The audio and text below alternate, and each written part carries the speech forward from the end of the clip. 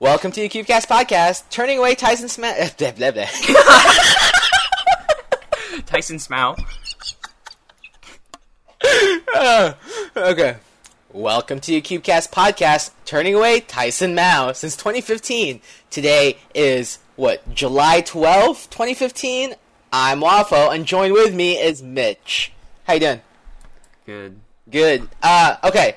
Should we explain where Brandon is? Because he pretty much disappeared off the face of the earth. Yeah. So Brandon is doing his marching band stuff all this summer, and that's kind of making it so that he can't really do the Cubecast as much as possible. This is why we do have 3 hosts, and we can have one person be gone.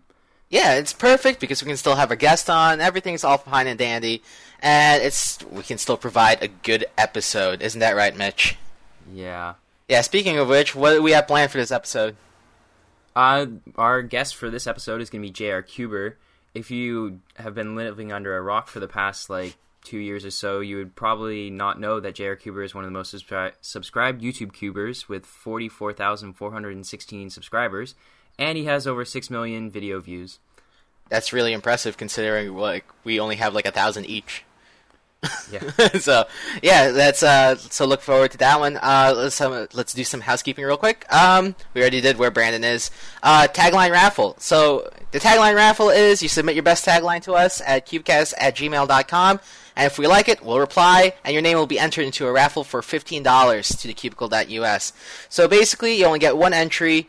So make your taglines count. All taglines approved will be featured on our website, regardless of whether or not you win the prize or not. So go ahead and keep sending in those taglines. We love them. So, yeah.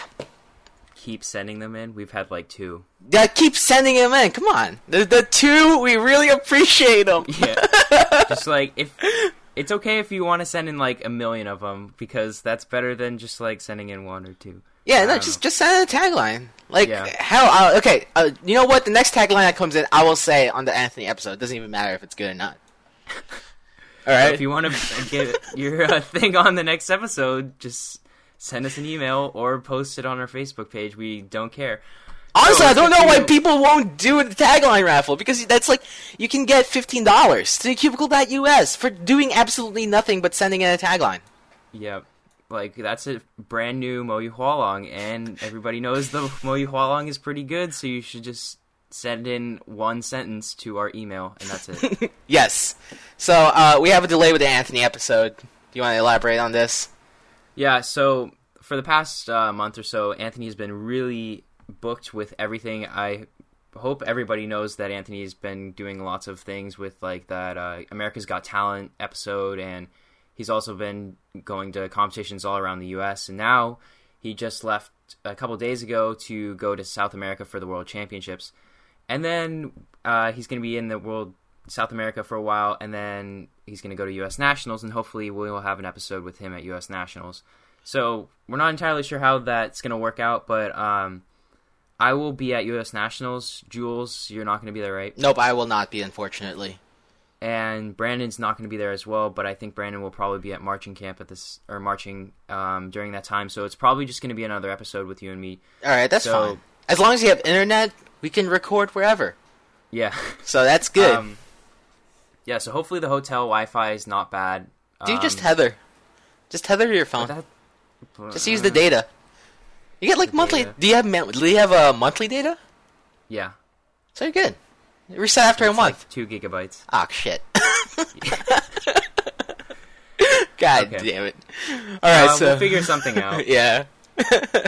You want to tell us about the stuff that's been going on the WCA? Oh yeah, we just have a crap ton of world records and continental records.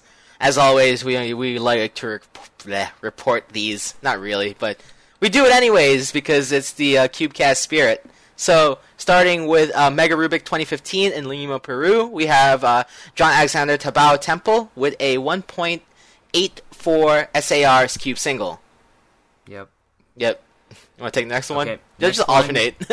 Chengdu Open 2015 in Chengdu, China. Oh, God. Haichin Yang got a 8.27 world record OH single, which is now the former single because there's more world record singles to come. We have the UW Spring 2015 in Seattle, Washington with Kevin Hayes with a 57.53 NAR 5x5 average. Okay, this next competition, Felix dominated kind of. Canberra Autumn and Canberra, Australia. Felix Mdegs got a 23.72 OCR 4x4 single. And the one-handed single that everybody was talking about a couple weeks ago, the 6.88 world record single. He also got a 25-move OCR FMC single and a 27.33 OCR FMC mean. His next record is the 1 minute 46.95 OCR 6x6 single and a 1 minute 53.49 OCR mean. And his last record for the competition is a 238.18 OCR 7x7 single. Now moving on to Jaden McNeil, we have a 3.62 OCR Pyraminx average from him and a 2.52 OCR Scube single. Lastly, from this competition, we have Thomas Macadam with a 7.47 OCR clock single and an 8.70 OCR clock average. That competition was too much. Okay, go on to the next one. That was a bit of a mouthful. Anyways, the Ejido Mall Challenge 2015 in Venezuela with Daniel Alberto Sanchez Dugarte with a 2.04 SAR Pyraminx single and Jürgen Sviljagi with a 8.25 SAR clock average. That single for Pyraminx, that's singles was pretty lucky. What did you see? Is there a video of it or something? I have no idea. I just imagine it was probably pretty lucky. Yeah, could be. Like I haven't really heard much of Mr. Daniel Alberto here, so do you know if he's actually like good at Pyraminx? No idea. No idea. All right. Well, we'll find out later and probably ponder on that. Next competition. Yep. Brasilia Open 2015 in Brasilia, Brazil. Pedro Henrique da Silva Roque. That guy's name is really hard. And he's really fast at 3x3 apparently because he got a 6.84 SAR 3x3 single and an 8.43 SAR 3x3 average. He also got a 2-minute 9.87 SAR 6x6 single and a 2-minute 20.41 SAR 6x6 mean. The next person at this competition that set a record was João Pedro Batista Ribeiro Costa with a 26 SAR FMC mean, which is really good. Samuel Antonio Urujo de Jesus got a 1.81 SAR Pyraminx single. Those singles, though. Yeah. All right, moving on to the SLS Załęcki 2015 in Poland with Wojciech Knott. Hopefully I pronounced that correctly. Sorry if I butchered it. With a 5.99 ER clock average. Fast. So, for more clock stuff, we have clockin' stuff at Waunaukee, Wisconsin. And no clock records were broken. But Kevin Hayes decided to break 7x7 NAR with a single of 2 minutes 37.56 seconds, and he also broke the mean with a 2:42.85 world record mean for 7x7. Yeah, and we have the WGC 2015 in the United Kingdom with Connor Cronin with a 6.17 AFR Scube average, and Jesse Tipton with a 4.18 AFR Scube single. Yep. The next competition was Thailand Championships in Bangkok, Thailand. And this guy, I'm just going to say his first name because his last name is really difficult. It's Asia Konvitayayotin. There it is. Okay. Thumbs up. Thumbs up through the airwaves here. Okay. He got a 1 minute and 2.50 ASR 5x5 average. And I thought he quit cubing a while ago, but I guess he's still going. Because I remember seeing his 4-second 3x3 single on YouTube, and I was like, "What?" it was like the first one on YouTube, and I don't even think Felix had one at the time. Okay, go to the next one. Yeah, sure. We have CBNBC 2015 in Belgium with Jan Bentlage, whatever. I'm sorry for butchering your last name. With a 25 world record mean FMC. Yeah, tied. Three-way tie. It's not gay if it's in a three-way? No. God damn it. The next competition was Indian Nationals 2015, and Hariharan Sachidanadam, he got a 4.28 ASR Scube average. Then in the next round, he got a 3.94 ASR Scube average. Congratulations on beating yourself, yeah. That's always nice. Next round, too. Next competition, we have LSLC Open 2015 in Santiago, Chile, with Raul Betti with a 15.09 SAR square one, almost said Scube there, average. I was so close to saying Scube. Alright, congratulations. Yeah. Hopefully he does well at World Championships. I think he's going to Worlds. And hopefully he wins. The next competition is Speed Days Krasnik in Krasnik, Poland. Michal Halchuk got a 2-minute 34.64 world record 7x7 single, and then he also got a 2-minute 45.10 ER 7x7 mean. Alright, next we have... Yeah, that's fast. Anyways, we have Good Cube Show Korea 2015 in Korea with Sae Young Nam with a 25.58 ASR 4x4 single, and Yuno Nam with a 5.19 ASR clock single. Yeah, the Korean cubing scene is getting really, really fast, and I'm really jealous of it. The next competition is Zhangzhou Open 2015 in China. Zhongyang Li got a 2.11 ASR Scube single. Oh, okay, cool. Which is now broken, but whatever. Hey, congratulations on holding it for a while. Cube for Cambodia 2015 in Australia. We have Mr. Zemdegs with a 5.61 OCR 3x3 single. Finally beating himself, but not Colin. Haha. And Jay... Not even Mats. Not even Mats. Anyways, and then we have Jay McNeil with a 1.71 OCR 2x2 average. So Jay just got fast at 2x2 again, out of nowhere. I didn't even hear about him practicing, to be honest. I think he actually didn't practice, and he didn't think he was going to do well at this competition, so he didn't even record the average. Ah, how unfortunate. Yeah. That's funny, though. So the next competition is Canadian Open 2015 in Waterloo, Canada. This is always a big competition, and lots of people go to it. So Kevin Hayes, of course, went to it and got a 51.58 North American 5x5 single. And the next competitor, Rami Spahai, got a 0.58 world record 2x2 single, and also a 1.55 world record 2x2 average. And there's a lot of controversy about whether or not that 0.58 world record single should have stood, and we will talk about it a little bit more later in the episode. All right, we have Velbert Open 2015 in Germany with Sebastian Vaya with a 59.87 ER 5x5 average. Sub 1. I think on the last episode we were saying how Mattia Furlan would get sub 1, but he didn't. Yeah, Sebastian Wire already got it.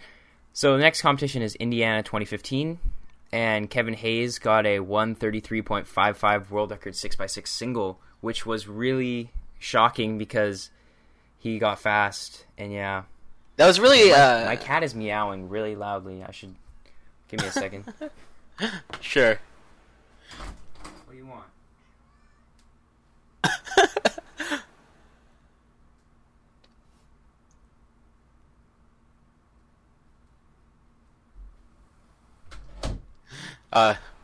Great.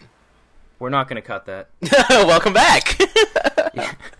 Okay, did you do the Alliance for Education? No, not yet. I was about to say about sit here? Yeah. For a while. I want to say stuff about Kevin Hayes' that 6x6 single. Like, didn't he get down his first solve of the mean? I can't remember. But like he was saying something about like, oh man, I really hate this because everyone started recording after he got it. Mm-hmm. So he was like surrounded, and then everyone had high expectations, and then it just like whatever. Anyways, Alliance for Education 2015 with not Kevin. I want to go back to this 6x6 again. No. Why?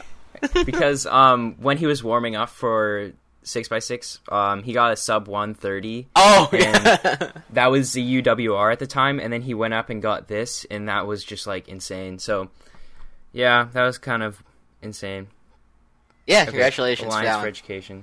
Okay, now we go to Alliance for Education 2015 in California with not Kevin Young, also known as Michael Young, with a 3. No. 3? Damn it. I skipped a line with a 9. Oh, you went to the Nathaniel Berg one. Because my cursor was on the Nathaniel Berg one. Oh. Damn it. Okay, so not Kevin Young with a 9.43 NAR square one single. Yep, he's fast, so finally got a good single. Next competition is Danish Open Championships 2015 in Gislev, Denmark. Nathaniel Berg got a 3.73 world record clock single. And so another competitor, Daniel Wallen, got a 4.20 world PB clock single, but when they looked at the video evidence later on, it was actually a DNF on the backside, and so they DNF'd the result.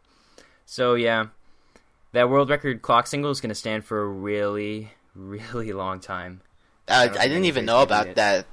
Well, there was a lot of things, but I wasn't paying attention to it because I don't really care about clock is the thing. Sorry, Mitch. Okay. I don't know. Do you care about clock? Because you're like into everything. It's interesting. It's interesting to see like it was actually a DNF because you use video evidence to show. Oh, okay. Later on. I practice clock, but I'm not that great at it. Oh, so your interest at clock extends to the fact that it's just video evidence. Yeah. Gotcha. Alright, so our next competition is Berlin Summer Cube Day 2015 in Germany with Maskov with a 25.45 world record 3x3 blind mean. Mean. Yeah, that's kind of like insane.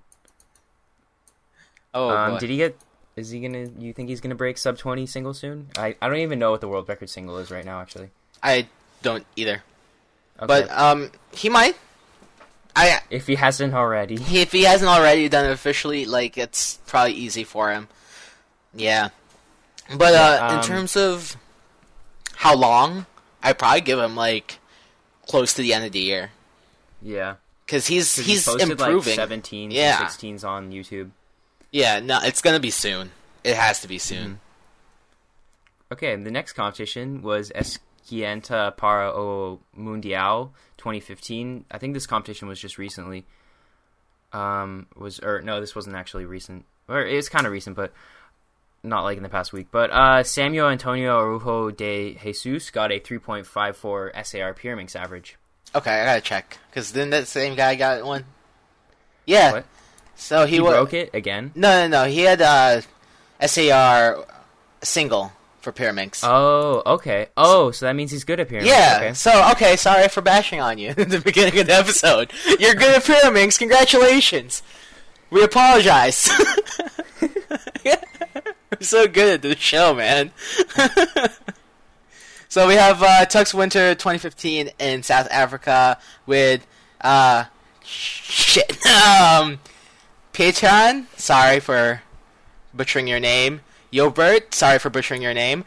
With a 1.09, or no, 1 minute, 9.13 second AFR Megaminx single and a 117.89 AFR Megaminx average. Yep, Africa is catching up to everybody. At the next competition run, Radomsko Cube Theory 2015, Jakub Kipa got a 20.57 world record feet single, and that record was insane. Did you see the video for it? Oh, no, I didn't. Wait, for that world record single? Yeah. The chair got abused. So. Oh, really? Oh, wait, I think I saw that one. Yeah. Yeah, I saw that one. Okay. Yeah. The next person is Prismasol Kaleta. I think that's kind of close how you say it. Premislav? Premislav? Yeah. Yeah, that's probably good enough. I hope. Like, sorry if we just completely butchered it. We're not Polish. And he got a 11.83 EROH average and an 8.82 EROH single. Oh, great. Neat. Wait, that single, though, is really good. Congratulations on getting that single. Isn't that sub former world record? No, it was 6.6, right? For the world record? With the Chinese dude? The Chinese guy got like an 8.5. Oh, 8. I think even before that, Antoine had like an 8.75. Okay, well, it was 8.2. But still, that's really fast. Congratulations. real neat. All right. Irish Championships 2015 in Ireland with Ollie Frost with a 2 minute 2.75 second world record 4-blind single. Jeez. Yep. Okay, and then we have Connor Cronin again with AFRs for 5x5 average with a 137.07 average and a 26.41 AFR square one average. And we have Kieran Ban. Man, this guy's getting fast. Yeah. I'm not even going to say. He's just getting fast. He's getting there. He would probably be like one of my fantasy cubing people. Luckily, I actually picked him for fantasy. Oh, did you? At the beginning of the year. Oh, yeah, okay. Because I knew he was going to get really fast. Oh, nice. Yeah, I wish I picked him because him. he is improving really fast. Anyways, back to his record. He got a 157.7 ER 6x6 average. So he is getting fast, which is amazing. Okay, the next competition is Cologio IPE 2015 in Sao Paulo, Brazil. Gabriel Pereira. Oh God, Pereira. Yeah, I think at Campana got a 29.92 world record feet average. South America's always been really good at feet, so it's really nice to see that they took the average. Pedro Henrique de Silva Roque got a 104.35 SAR 5x5 average and a 53.01 SAR 5x5 single. Awesome. Where am I? Oh, there it is. TCG and Friends Aquaripa 2015 with a 2 SARs from Pedro Alejandro Condotele with a 2 minute 6.11 second SAR 6x6 single and a 216.7 6x6 average. Yeah. Also getting fast. Okay. Oh, I was like, why is there 2 TCG competitions? I guess they had one last competition or last weekend, and then they had one this weekend. And yeah, there's more records from this one this weekend, but we're not going to cover them because they're not official yet. Okay, going on to the next competition. Shenzhen Open 2015 in Shenzhen, China. Kaijun Lin got a 22.98 ASR blind single. Fast. And Taiwan Open, our last competition for this list, is we have Li Chang with a 1.69 world record skewb single. Woo! World record skewb. 8 moves. And Yifan Yu. Woo, sorry. With a 31.44 ASR 4x4 average. And Yu Lin Sai with a 1 minute 1.62 second ASR 5x5 average. So that's all of our records as of today. July 12th, 2015. Great. So on to our regular news, which we will pretty much bust through quickly. Or do you want to do a commercial break so I can eat dinner and then come back? Do whichever you want to do. I don't care. Let's take a break. Okay, let's take a break. So we'll take our first commercial break, and then when we get back, we're gonna hit up our regular news and then introduce our guest, JRCuber.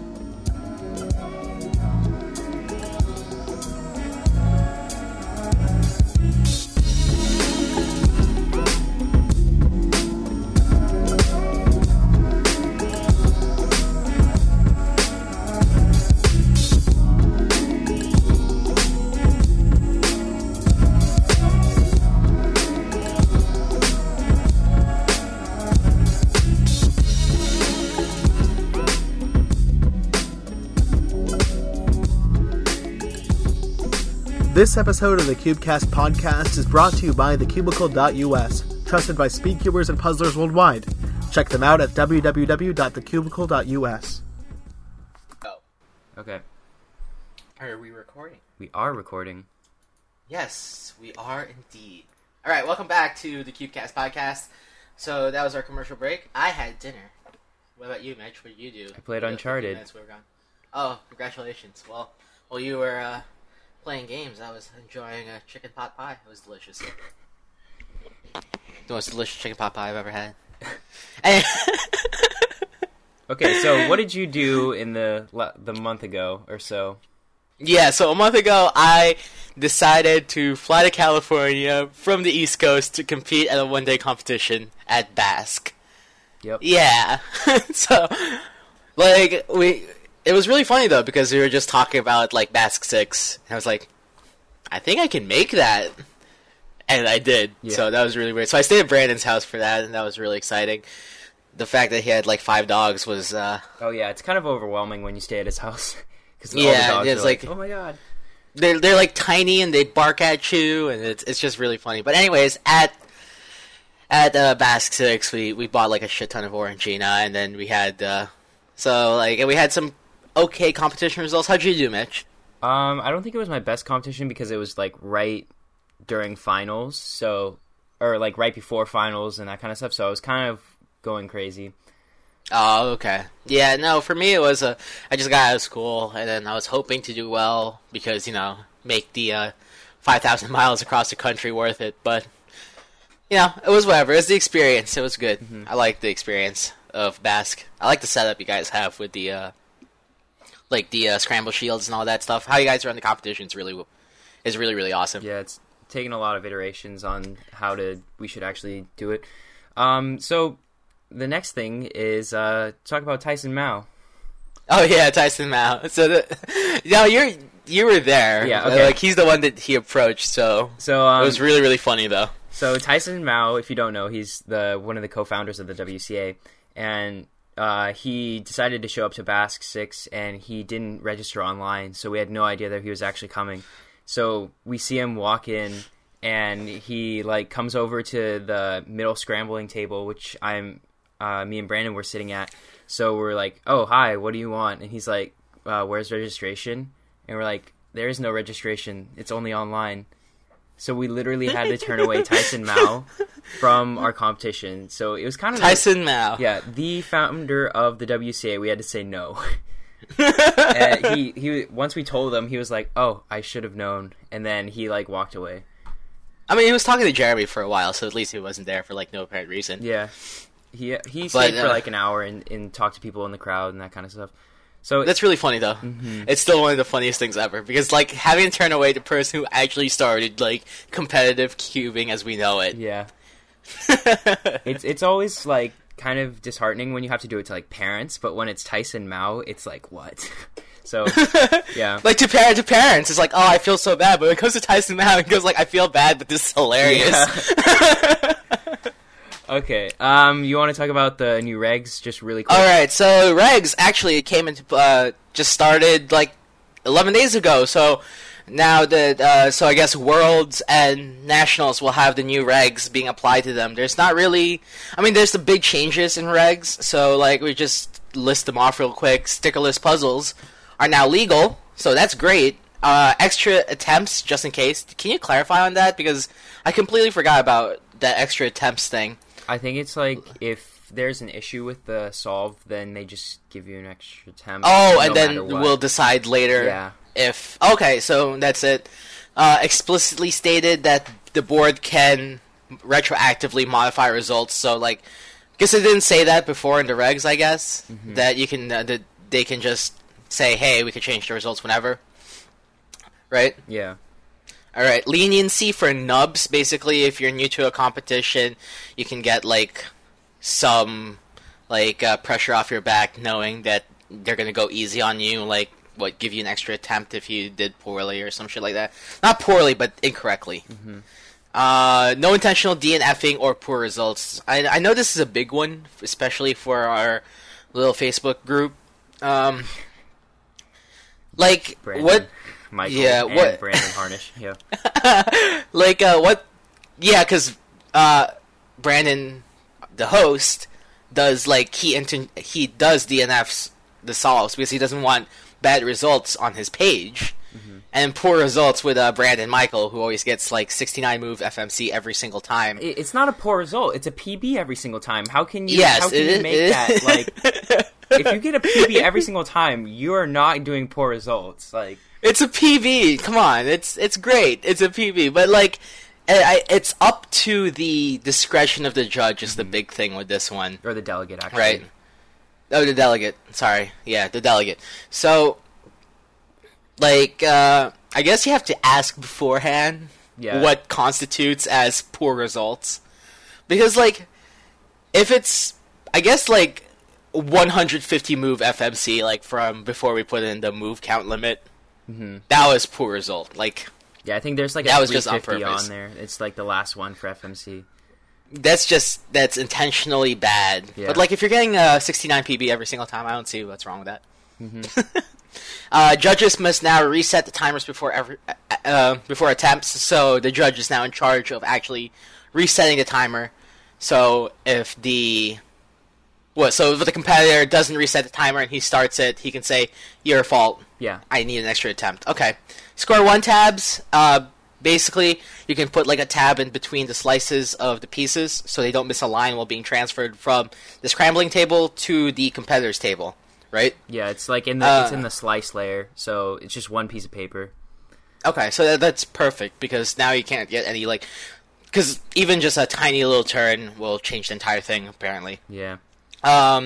FMC sheets are not required. Basically, you can write on any piece of paper as long as it's clear that is the solution you're using. And pyramid scrambling is set to match the world record length, so it's now 6 instead of 7. I don't even remember how the world record length got to be 6. Do you know? Was it like a miscramble type thing? I have no idea. Okay. I like it's because I don't pay attention. Yeah. To anything like besides pyramids. 3x3. Anything besides 3 one-handed and 4x4 are the only things I actually pay attention to. Yeah. Okay. But yeah, the next one is like you're the one that posted this on speed solving. Yeah. Is it still up on speed solving? I don't even know. It probably is. Let me check. So the next thing is Romania's Got Talent. So there was these 3 people that went on Romania's Got Talent. Oh, the video is down, but the speed solving thing is still up probably. Yeah. Romania's Got Talent, there's 3 people that went on, and they did these kind of like magic trick type things with Rubik's Cubes. They memorized 100 cubes and all their solutions for it, apparently. And so they were somebody randomly picked a cube for them to solve, and each person got a cube, and they solved it into...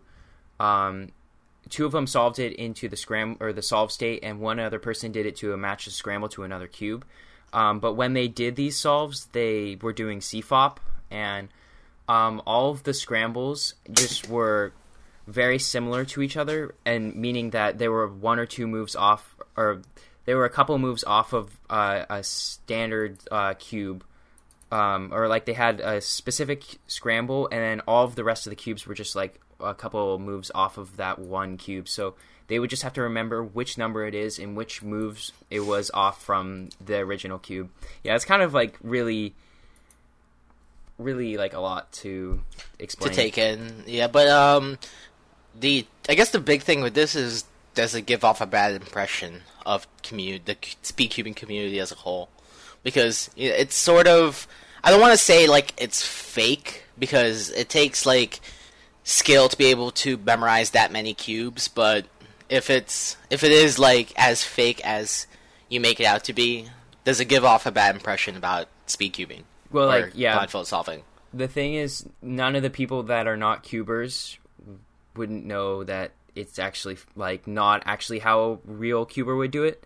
So that kind of thing, nobody would actually know. So but for a cuber, they can obviously see that, oh, they're using CFOP for a blind solve. That's kind of strange. But I mean, of course, it's for a competition. So if they want to do whatever they want to do to win the competition, then that's fine. But I don't know. It's kind of strange to see that people would almost impersonate how a really credited blindfold solver would do things. Yeah, I think the big one, because we were talking with Brandon before about this one, was like it kind of puts down the achievements of actually good blindfold solvers, like Maskov, for example. Like, it's just saying, hey, some guys did it on TV and with 100 of them, when Maskov can actually do 100 of them in a row, or something like that, right?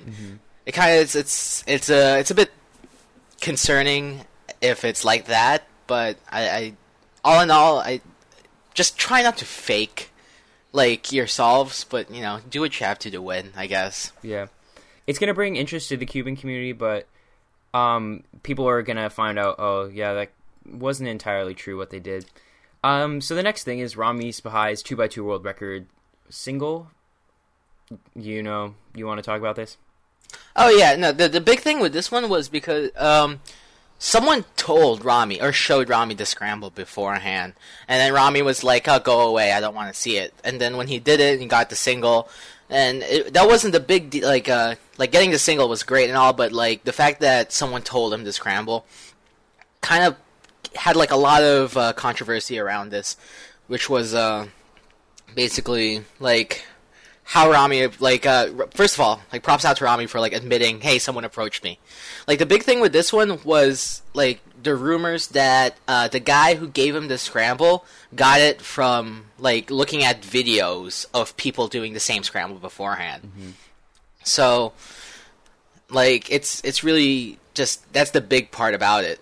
So what are your thoughts on this world record single stuff? Yeah, delegates and judges can only police as much as humanly possible without separating people from in different rooms. Like, if you have a room that's for people that have already competed in a room that people haven't competed in, then that's really difficult because, like, not all venues allow for that. But I think Kit and all the judges did the best that they could at the time, because they turned off all the displays once the first person got that scramble. They turned off all the displays because they didn't want anybody in the crowd to see. So, like, they literally did everything that they possibly could on the competitor side of things to try not to create a disturbance. But, like, I don't know. It was a four mover. Rami would have seen it anyways. So him knowing that there was an easy scramble really wouldn't make a difference, because he would have seen the solution to that scramble in literally a second to half a second, and he would have known, okay, this is easy. I know what exactly to do, because he's done so many thousands upon thousands of 2x2 solves before. Yeah, but again, like, the big thing about this one is video, like, using video, basically. Like, they can only police, like, or people recording videos. Like, you have, like, parents recording their kids, or, like, people recording whatever all the time. Like, this kind of changes how video should be treated in competitions. Like, should we add other, like, regulations in terms of, like, video cameras at venues because of something like this? Because when I heard about this, I was at a competition, and then Keaton just pretty much said, because I was at Sloan Steady, Maryland, Keaton was just saying, don't talk about the scrambles, because someone just got a world record, like, DNF'd because of knowing the scramble, because someone came up and told them. Like, I think the biggest thing that people can do in terms of preventing this type of thing is just saying, at the start of competition, don't discuss scrambles, don't take videos of, like, scrambles that you haven't done yet. Yeah. I think that's, like, the biggest ones.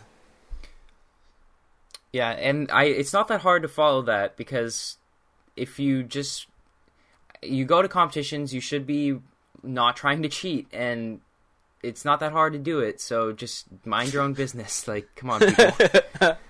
Yeah, so, lesson learned, don't try to cheat or help someone cheat, because that's in bad spirit, and it's not fun. It doesn't make the competition fun at all. Like, Rami's face when he did it, like, it looks so devastated. Like, is like, shit, I don't deserve this, basically, was his face. But you know what, Rami? For, like, owning up to it, you deserve that. Yeah. The next thing, another cubing mishap was Felix's one-handed world record single with the missed scramble. Yeah. Yeah, this one was another kind of big controversy. Like, should we allow Felix to have this, basically? Yeah, the scramble wasn't any better, or it wasn't any more optimal than the other one, so that's kind of, like, taken care for. But it was just one move off the actual scramble, and that was the biggest thing with it. And would have made it a different scramble easier or not so easier. Like, the thread was basically saying, like, hey, it's alright because it's not it's a good solution, but it's not any better than what you would have had with the real scramble, right? Yeah, I think that's what they said, so that's why they allowed this to go through. Yeah, something like that. Like, what other incidences have a misscrambled happen and then they just let it go through? In fact, like, I guess most misscrambles, if it went through, I think they're fine because, like, they're not world record. And I think it's the only big deal is because, like, it is a world record. Yeah, I know a lot of solves which were misscrambles, and like some of them I talked to the board about and they didn't do anything about it. But just because of the special case, since it was Felix and it was a world record single, that kind of changed things. Do you think, like, I mean, I guess, because there are, like, good, better people. So, I guess, like, a couple of, like, 30-second solves on a miss scramble isn't going to change much. Yeah. If you already average, like, 30 seconds, regardless. Yeah, so, it's kind of a strange situation. I prefer that it wouldn't happen, and now with scramble checkers, and everybody should be all the competition should be using scramble checkers, that things like this don't happen. So yeah. I mean, we did have scramble checkers at Basque. Yeah. 6. By the way, I thought it was really great that you guys had scramble checkers there, because it just made everything so much smoother without, no problems whatsoever with miss scrambles or anything. Except for, like no one complaining. Okay, sorry for mis-scrambling your cube 4 times in a row. Okay, okay, back-to-back 6. I was scrambling 4x4. I fucked up Mitch's 4x4 twice, and then I gave up. Okay. Alright, next one. Nats seminars. There's going to be Nats seminars. They don't want, like, normal stuff, like, how do I get fast at 3x3, but they want more interesting things about how do I organize competitions in blah, blah, blah, that kind of stuff. And you can apply to actually do a Nats seminar on the Nationals website, or if you click the link in the show notes, you can do that as well. Yeah. The deadline is actually 5 days from now. Yeah, so do it quickly. This episode will probably come out in a couple days, and you will have 1 day to No, it's actually due tomorrow. Oh, you guys are screwed. You guys are screwed. Sorry about that. We should have released this episode like 8 weeks ago. Oh, well. Marby. Okay, so the next one, new cubes. Mitch, I think you're the only one who actually cares about hardware. Yeah, so this stuff, the Kong's Design Maying, I got it. It's alright. It's just really light feeling, and I'm not entirely sure if I like it. The YG Megaminx, people got it like this week, and they said it's really bad, so don't get it. Is it bad? Yeah, it's bad. Damn. It's massive. It's like the size of a 7x7. That's really big. Yeah. It's like a old ass China Minx. Mm-hmm. It's kind of, and it's not very good turning as well. Yeah. And the next thing is the Cubic Moyu Alfu. That's going to be coming out sometime soon, we hope. And there's a lot of high hopes for that puzzle because the Alfu was good, but the only issue was that it wasn't cubic, and a lot of people didn't really like that. The next puzzle is the Diane Pyraminx. This was also a puzzle that, when we created the show notes, wasn't out yet, but now it's out. So the Diane Pyraminx is also a piece of trash, so don't get it. The Dream Pyraminx, we're still or the Dream Square 1. Dream Square 1, yeah. That's still in the works, and hopefully we get it soon. Yeah, I'm really looking forward to Square 1, though. That's the only one I'm looking forward to. Because all of the Square 1s are really bad. Yep. And I'm hoping. I have high hopes for it. Anyways, that's the end of our regular news. We're going to bring on our guest now, JRCuber. So stick around for that for a little bit, because we need to call him and some stuff. So yeah. Okay. That was awesome. Okay, bye. Yeah. Bye. Alrighty. Welcome back. Welcome back. So we have our guest, JRCuber. How you doing? Doing good. How should we refer to you at the show? Because I don't want to say JRCuber like a billion times. You can just call me JR. That's fine. JR is fine? Great. Alright, Yeah. JR. So, let's see what we have here on our show notes. Do you have a link to our show notes, by the way? No, you don't. Oh, Oh, whatever. You don't need it. Anyways, so, JRCuber, tell us about how you got into cubing and basically YouTube, because you are one of the biggest YouTube cubers out there. Okay, so I got into cubing like about 5 years ago when my brother got a cube for Christmas, and I was like, oh, that's cool, because he learned how to solve it, and I was like, oh, I want to learn how to solve it. So I basically just grabbed it one day and sat down and learned how to solve it, and I was like, okay, this is pretty fun. So I just kept doing it, and then continuing, when I first got into cubing, I was looking up tutorials and learning about cubing videos, and I saw Red KB and Me, Myself, and Pi, which were the biggest channels back then. And so that sort of inspired me. I want to start a YouTube channel for myself. And so a few years later, when I was a bit older, I started one, and that was after I had already sort of practiced making a bunch of videos in the past, just to sort of see what it was like, and I really liked it. And so then when I started my channel, I was already able to sort of start out with a bit of practice, so I sort of knew what I was doing, and then gave it a few years, and with some help from some people and just kind of working pretty hard, I was able to get to where I am now. Oh, that's real cool. I wish I took an effort to actually pump up our own channels and stuff like that, but we're too lazy. Yeah.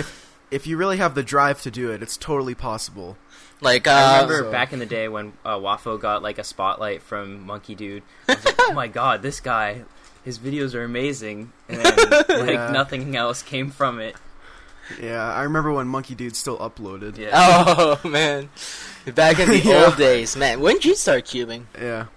I started cubing, back in August of 2010. Dang. So, yeah. You've been around. Yeah. So, I remember when the Guhong came out. I didn't know much about it, but I remember when people started making videos about it, what is this mysterious new cube that can reverse corner cut, that kind of thing. So, I didn't actually really start collecting or getting into YouTube until 2012. But still, that's cool though. Yeah. Yeah. You do a lot of modding and puzzle reviews and all that stuff. What's your favorite part, out of all the things you do? Well, I have to say speed cubing, because that's what I do the most. I'm not the fastest, but honestly, even though that's what I do the most, I still don't do it that often, because I make videos a lot, and so I don't have that much time to practice as I used to. Mm-hmm. And so I actually have stayed around the same average for a couple years now. Worlds 2013, I got I think a mid 16 average, and today I average a mid 14. So in 2 years, I've only dropped by a couple seconds. Oh, that's no big deal. I was stuck at 20s for 2 years, so I'm not any better than that. Yeah. I mean, my look ahead is good enough, and my TPS is good enough to where if I really tried and learned full OLL and worked on making my pairs more efficient, then I could basically be sub 12 pretty easily. I just haven't really put in the time or effort right now, since I've been focusing more on my channel. Yeah. There you have it. Difference in motivation. Yeah. What do you think the differences are between the YouTube cubing community and other communities like speedsolving.com or Facebook groups? Yeah, well, I'm actually not really that active on the forums, so speed solving and twisty puzzles. But I know on Cubix Friends and that kind of thing. I think they're similar in some ways. Of course, there's no video, it's more text and everything, but I don't know. For me, Cubix Friends is there's a lot of fast people in that group, and there's also, it's sort of a mixed group. I don't know, it's hard to explain. Do you think for YouTube there's not as many fast people, or do you think it's more dominated by a specific number of people. Yeah, oh yeah. See, I think that YouTube is dominated by people like RedKB and CrazyBadCuber and those type of people, Felix and Tony Fisher, who have the really big channels. Whereas on Cubic's Friends, no one is really more popular than the other, you know, and so it's sort of, I guess it's a little bit more equal, you know. I don't know. You have level playing field, and your opinion is more. Your opinion is more like equal to everybody else's. Yeah. Cubic's Friends. Yeah. That's really the only group I'm in. I'm not all that active on Facebook, but do you you said you weren't you don't frequent speed solving that much. Like, have you been on at all recently? In speedsolving.com? Speedsolving, yeah. Oh, no, I haven't. I've only been there a couple times. Yeah, I guess because it's actually just more of speed cubing in general, rather than kind of boosting up like YouTube views and things of that sort. Like, does that stuff interest you? Yeah. How do you engage your fans? Like, do you have any tips like that to just bring in the people to watch in your videos, have them subscribe, things of that sort? Okay. Well, something that I did in the beginning that I see a lot of people doing as well is if you go back and watch my older videos, the types of videos that I made and just sort of the way I talked and the way I sort of did things was very similar to the people that I followed, which would be RedKB, CrazyBadCuber, Me, Myself, and Pi, you know, basically like the three big channels, you know, even though Pi doesn't upload. And and so I see a lot of people that have sort of copied me in a lot of ways. And if you can do it right, it's like you can get successful, and then over time you'll develop your own style and sort of create your own personality, and then your channel would just sort of grow from there. Yeah. And yeah. So because go ahead. Oh, sorry, go ahead. No, yeah. You're the guest of honor here. Oh, okay. Go for it. Okay. So something I see a lot is people who do their initials and then Cuber. You see that all the time now. And it's such a cliche. It's cliche, and here's the thing.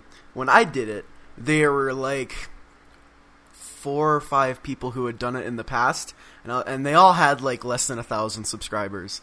And I thought it was cool, and so I did it.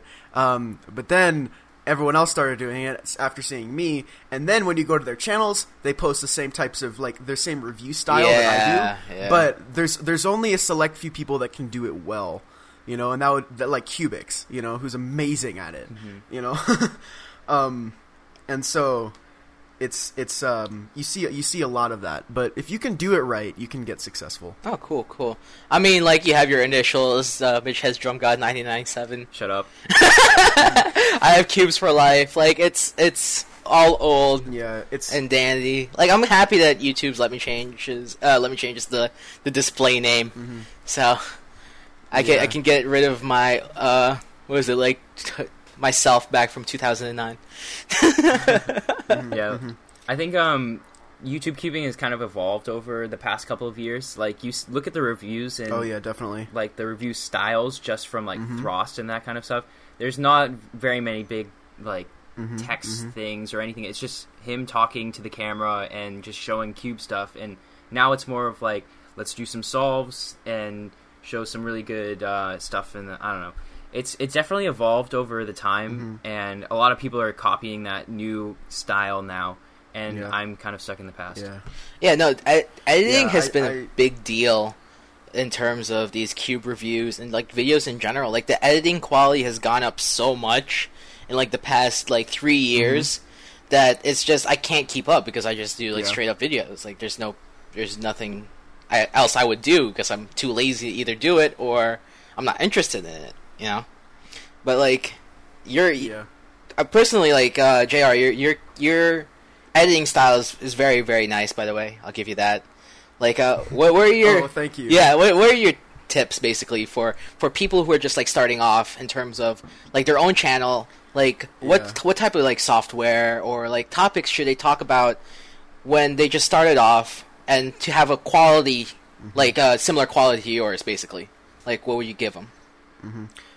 Yeah, well, what I was going to say is that when I first started doing the types of reviews that I do now, they're actually called cursory reviews versus demonstrative reviews, which is where people just turn on the camera, start talking about the cube for 20 minutes, turn it off, and upload it. And so I got that from Cubix, who is the first person to bring it to the cubing world, or at least popularize it. And so I first started doing it after I saw his videos, but I've sort of adapted it now, because like if you go and watch the big tech YouTubers, they do the same type of video. And so I started sort of trying out some new things, and I actually am always trying out new things. But something that's definitely important if you're going to do cursory reviews is don't sound like a robot. And I was victim to this a while ago, and he was just like, "Hey guys, today I'm going to talk about the turning of this cube. It feels crispy and crunchy, and it's fast." You know, the corner cutting is 45 degrees with two thirds of a piece of reverse. It's like, okay, don't sound like a robot, please. And that the problem is that's what always happens when you script your videos, and it sort of takes some time to get rid of that. But what I would say is to sort of try and develop your own style if you're making cursory reviews. For as far as software, I use Final Cut Pro because I'm a Mac user.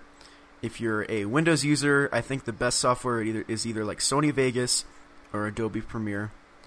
I just use Final Cut because it's the easiest and it works. So yeah. And let's see. What else did you say? I mean, like, what advice? This is actually, like, one of the questions from one of our listeners. He asked, like, what advice would you give to the newer YouTube Cube reviewers that have sprung up? Yeah, okay. Yeah, so basically just what I said. Try not to sound like a robot. And try to develop your own style. Sort of come up... Like, don't... At least try not to like copy the same phrases or things that you hear from other people, because I know I did that, and I know I hear a lot of people doing that. So try to just sort of you don't have to make the exact same type of reviews that I do. You can just sort of adapt it and change it and mess around with things. You know, because when you're a smaller channel, there's not as much to lose if you do something completely different than what you've been doing before. Yeah. You know, whereas me, who has a bigger channel, and if I change something, a lot of people are going to be upset and want me to go back, and there's a lot of like pressure for me to keep things the way they've always been, you know. Yeah, that's really funny that you mentioned about like trying to evolve your channel, but like what's like the worst like response you've gotten to like a change that you've done? I'm really curious because like you're a big channel, you know. Let's see. I think the biggest change.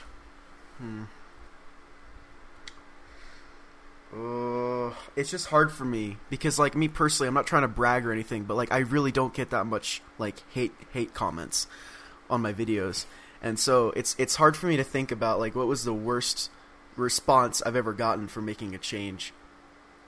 I mean, like, that's fine. Like, if you have no response, like, no news is good news, you know. That's how it is with us too, because like we ask for like feedback for this show. And, like, no one gives us any feedback. So we're assuming we're doing everything okay and all right enough. Yeah. So, like, I guess no news is good news then. You're doing everything right. Yeah, I guess what I'm trying to say is don't try not to make too many impulse decisions. So, like, if you see something that some big channel did, don't just immediately go out and do it. Just because you saw them do it, so you want to do it. Like, adapt things and integrate things over time and sort of let it become normal, you know? And that's what I did when I started changing my review style more towards the way tech reviewers do it. And I sort of integrated it over time and have slowly adapted it and changed it. And so it hasn't been as much of a drastic change from one video to the next. And so I guess that would be my biggest advice, my biggest point of advice. I can't really speak right now. That's fine. None of us can speak right now. You should have heard us for the first half of the show. Oh god. One thing that I've noticed that you do that a lot of other YouTubers don't do is that you have a schedule, and you upload this video on this day, and like I only upload one review every month or something like that. Yeah, I just recently did that, and I just integrated that like last month, and the reason for that is because for a while, there was a period of time when my laptop sort of like broke, and I couldn't really edit on it anymore, and the time when I had enough money to go and buy a new computer, and in that time period, I was still accepting new cubes, like from companies that wanted to send them to me, and so I started getting this little pile of cubes that needed to be reviewed. And so by the time I had my new computer, I had like 15 cubes that needed reviewing, and I was like so overwhelmed. And it took me several months to get caught up because like my reviews take a long time, and I have all the other videos that I make along with it. And so once I was finally able to get caught up, I was like, okay, enough. I'm not gonna like do what I used to do and get like 5, 6, 7 cubes a month. I'm just gonna like get a couple, and just sort of keep it more toned down. And but the schedule has helped me a lot actually because I've created deadlines for myself, and then I can follow those and stick to those. So instead of just procrastinating, which is what I do a lot, and it's like, oh, I'll just make it tomorrow, or whatever. When it's like, no, I can't make it tomorrow because it has to go up tonight. And then I do it that day, And so when I created the schedule, it really helped me make videos way more consistently, and like really just put a schedule on things. Oh my gosh, I can't find the right words for things. Yeah, that's fine. Like we barely keep on schedule. We try to. We try to get like one every 2-3 weeks, but then like one time we had like an entire like month and a half, just nothing. But like that's fine. I remember when I first started my channel, and as soon as I started, I just started becoming riddled with issues. Like, I had a hard drive failure in my computer, or it corrupted, or the fan broke, or something like that. Or like, oh, we moved, and now we don't have good Wi-Fi for the next 2 months, and that kind of thing. And so, like, for the first about like half a year of my channel, like I might post like one video or like 3 videos a day for a week, and then not post for 2 months. So. Because we were moving around a lot, and then sometimes I'd get into a place that had Wi-Fi, and I was like, okay, good, and then I'd just make a ton of videos and upload them all, and not really have a schedule, and so it was really inconsistent, and so I wanted to sort of just fix that. Interesting. Schedules are good, but for me at least, I like being spontaneous. Did you ever kind of like feel like you should be spontaneous in your YouTubing kind of stuff, or? It can be good to be spontaneous, and there are times when I sort of miss it. I'm like, oh, I wish I could just post a video now, but I have to wait 2 more days, Oh, that's awful. Why would you do that to yourself? Like, well, it's just trying to stick to the schedule, because once I've made it, I want to be able to stick to it. Yeah. And it's helpful. I don't think, for me personally, I don't really miss it that much, being spontaneous. It's, for me, I think it's good for my viewers as well, because they know when a video is going to go up, and so they know when to expect it. And so it's it can be helpful. Yeah. Another thing that I've noticed is like the new big YouTube cubers, they're more focused on reviews, unboxings, and like tutorial type stuff. As where like older YouTube cubers, they're more focused on solves. Do you think that like if you're posting more reviews and unboxings types things, that your channel is going to grow more, like a lot quicker? Okay, here's another problem, is that if you just post unboxings and reviews, like, go to just about any small channel, and the little channel trailer that they have is going to have some clips of them doing an unboxing, some clips of them doing a review, and some clips of them doing a tutorial or a solve. And then it's going to be like unboxings, reviews, tutorials, solves, subscribe! You can be like me. Come on, man. You can have your like non-subscribed intro be just 8 minutes of you eating noodles. I remember that. Yeah. I remember. Yeah. It's still up, by the way. It's my unsubscribed trailer. It's just me eating noodles for 8 minutes. That's great. But yeah, it's. I think if you can develop something new and original, that hasn't really been done before. Like that's what I did with Cubed, which is really popular, and a lot of people are like really excited for that when it comes out. Can you explain what that is? Oh yeah, it's a show I do. It's just once a month, and I do like that's actually where I do my solves for the most part, because I do like an average of 5 on a 3x3, and I answer, like, I voice over doing a Q&A that people, like, of comments people left for the last video, so it covers everyone who wants to see me do Q&A. And then after that I do a challenge that someone has sent in, you know, so like the last one was like solve a cube one-handed with a glove on or whatever, something like that. And then I cover like all of the new cube releases that have come out in the last month, and all of the new world records that has been broken, although most of the time I don't get to all of them, because I'm lazy and I just check the WCA and sometimes it's not updated. And so generally the first 50 comments are always telling me either first, hi, or here are the world records you missed. And so that's what it is. And it's just sort of something new and different, and I do it once a month because it takes a long time to edit, and so I don't want to like do it weekly because that would just be crazy. I'd go insane. Yeah. But people know when it's coming, and so it's a pretty popular show. And then I also have Cubed, which is it's a show, basically just a little bit more of a catchy name for me doing tutorials and some walkthroughs. So yeah. I guess I just yeah. and it's totally okay to do like unboxings and reviews and tutorials. Just try to do something different, you know? Try to do something original that'll make you get noticed more, I guess. You just mentioned like how it takes you a while to do certain like editing and stuff like that. Like how much time do you say you spend per week just on editing, not even just recording? Okay, so just editing. Let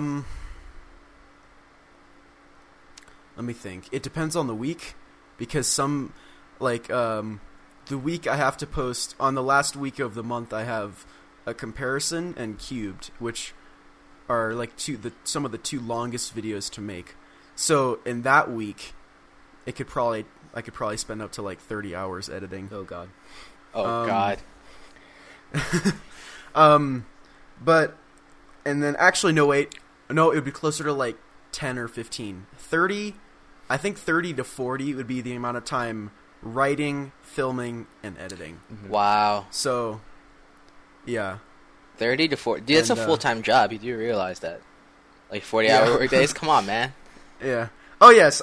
There's a lot of days where I stay up till like 3 in the morning writing a video. Dang. Dedication, man. Dedication.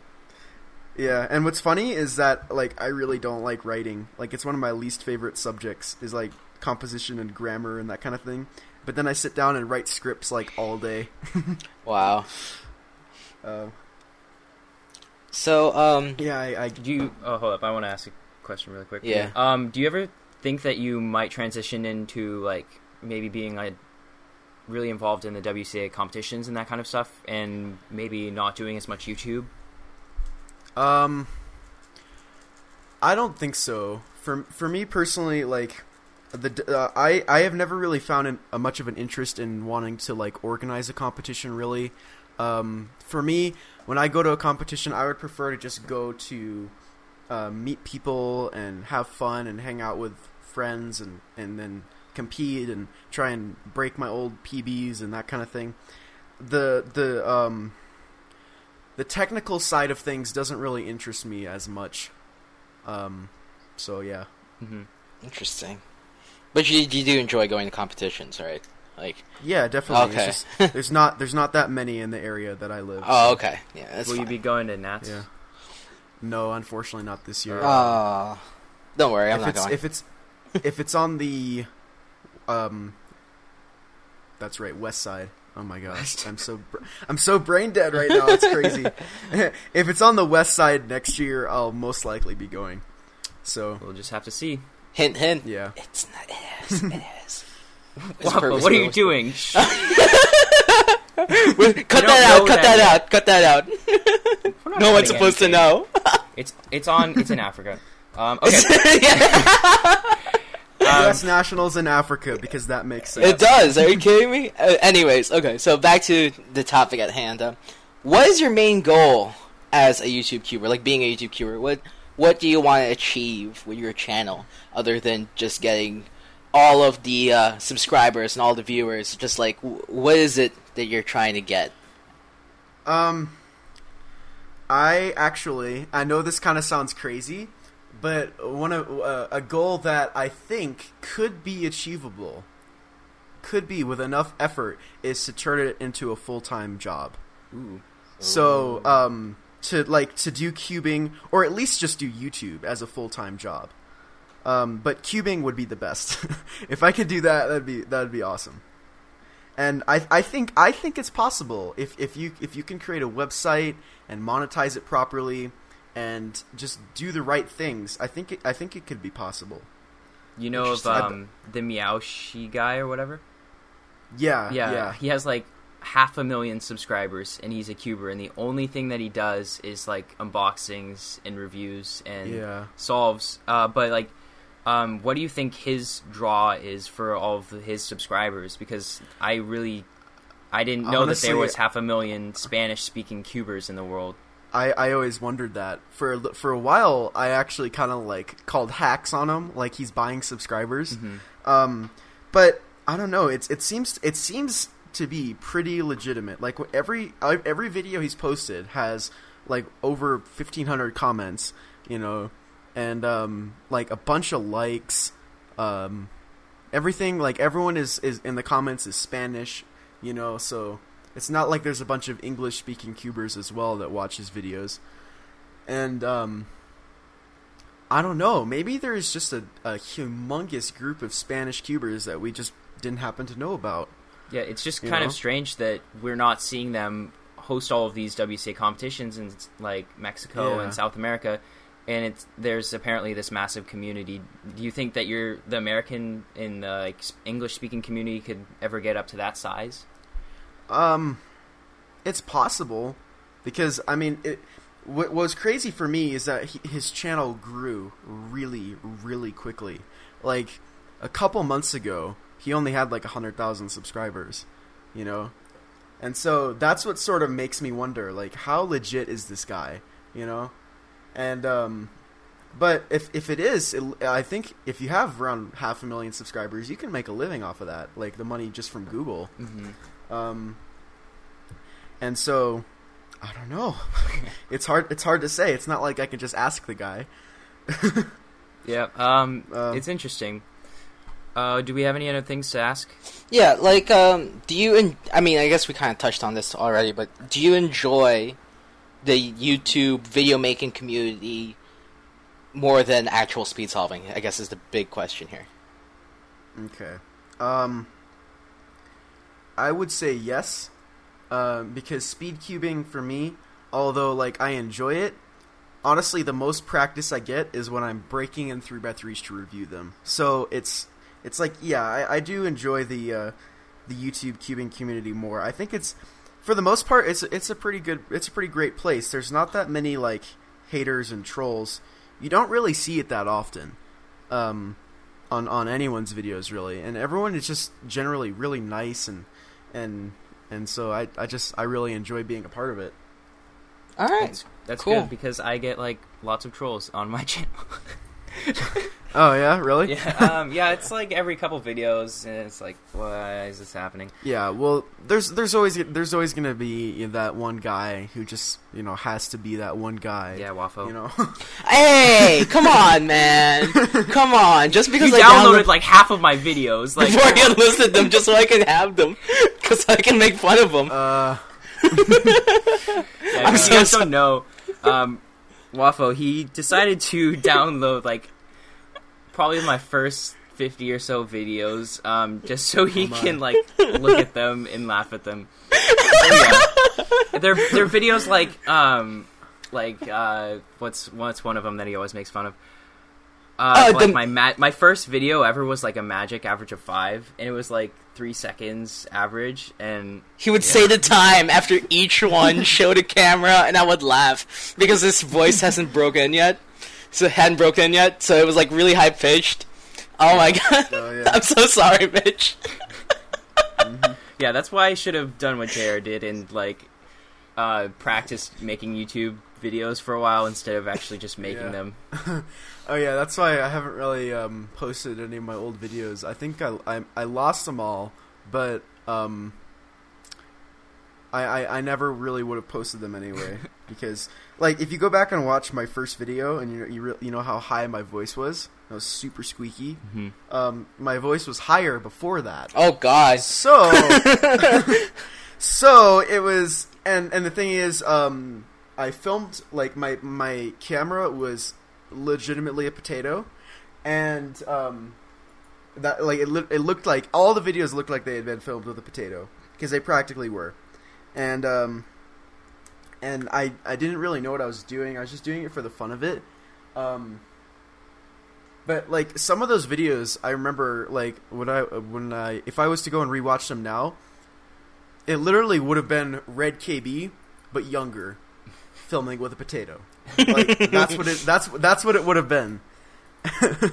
With all the cubes in the background, and like you see those videos now, and it's like a wall of cubes in the background. Yeah, well, I mean, my video setup didn't look like him, but I talked exactly like him, and I made the same type of videos, and it was almost like an exact copy. Oh, jeez.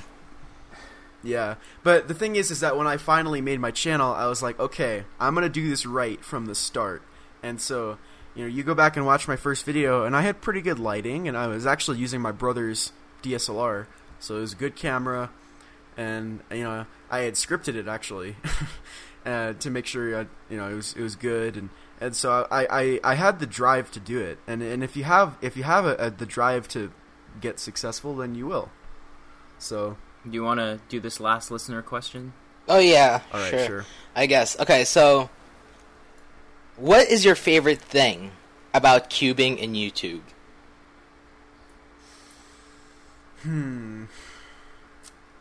Let's see. My favorite thing. I think it's going to be what I have to said before, which is just that everyone is really nice, you know? It's just the community is really sort of a great place to be.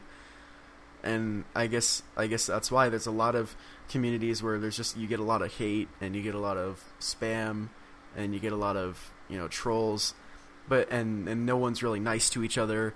Everyone's just sort of really mean and annoying.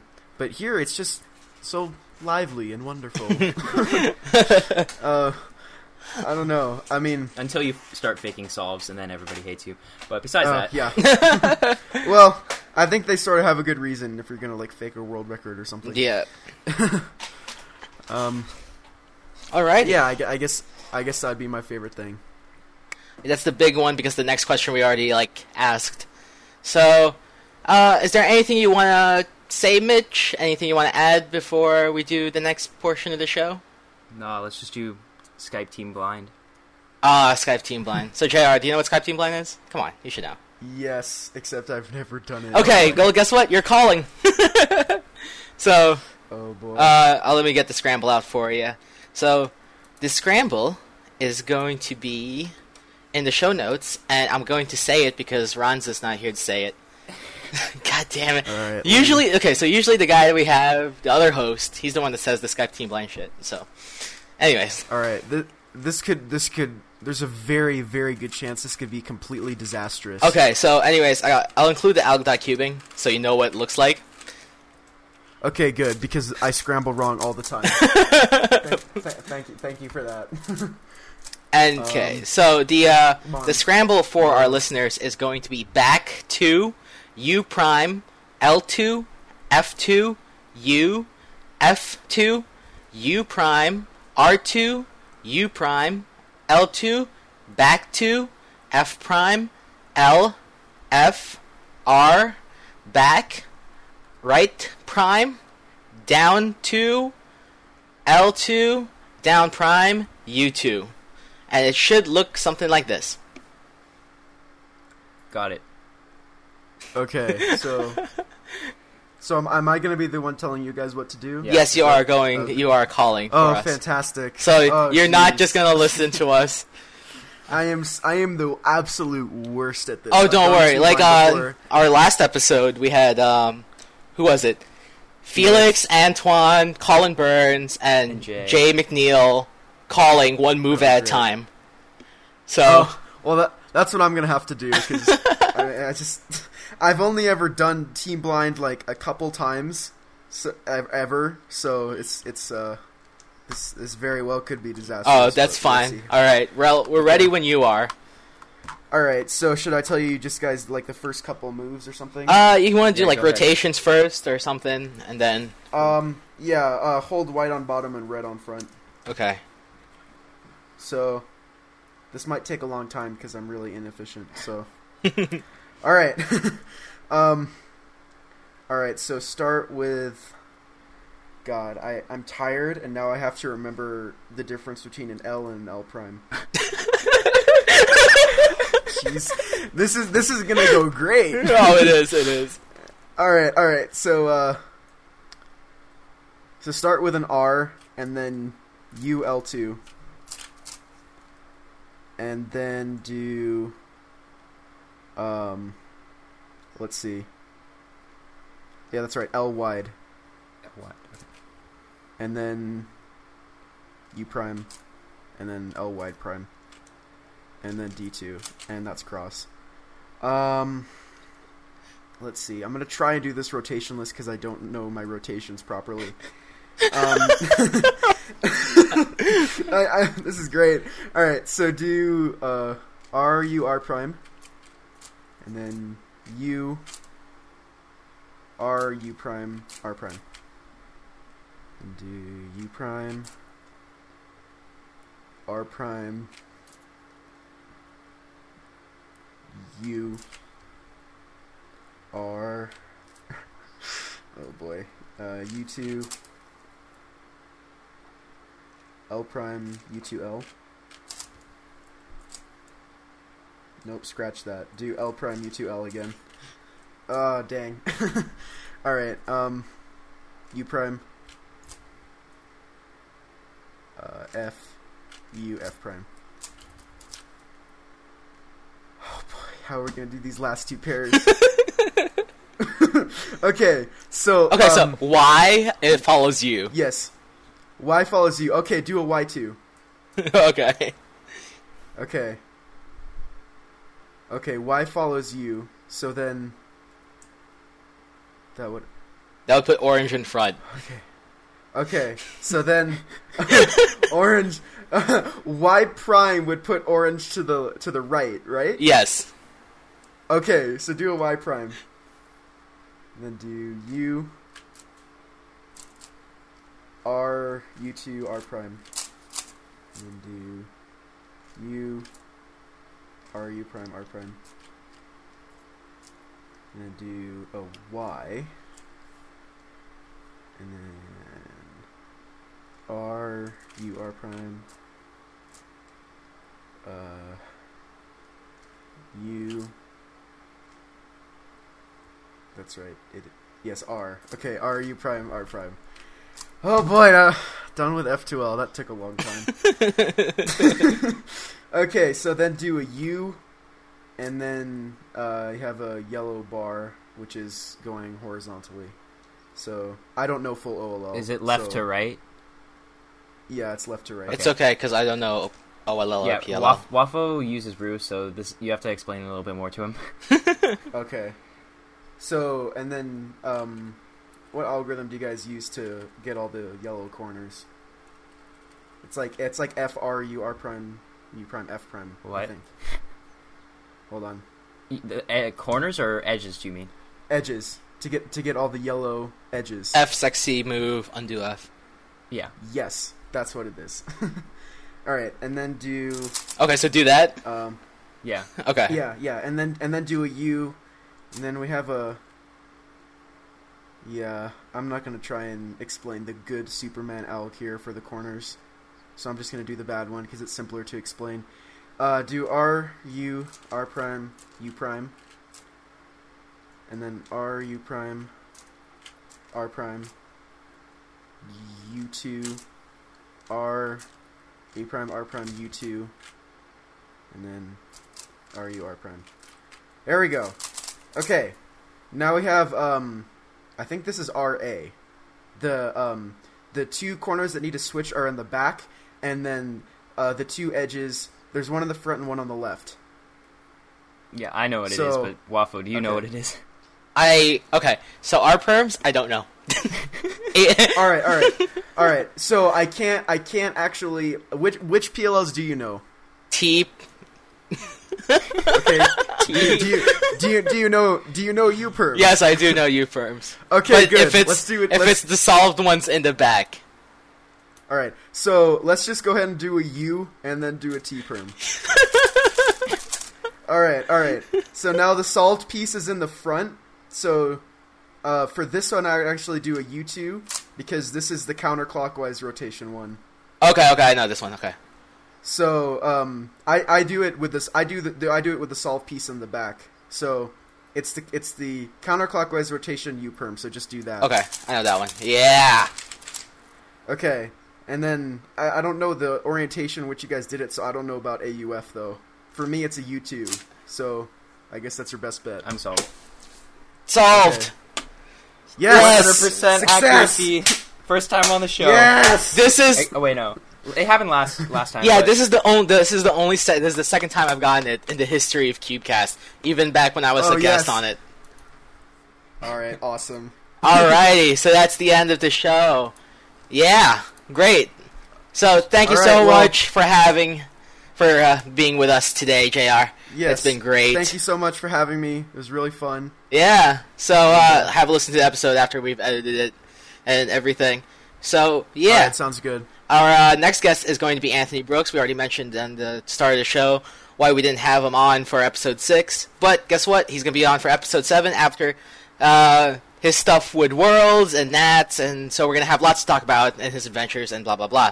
So, yeah. Send in those questions. Make sure you send us your feedback, questions, and comments to cubecast@gmail.com. Check us out at our Facebook page, facebook.com/Cubecast, and of course visit our website, cubecast.cubing.net. Is that all? Is that all that Brandon usually says? I think so. Alrighty, so that's the end of the show. It's been great. Alright, bye everyone.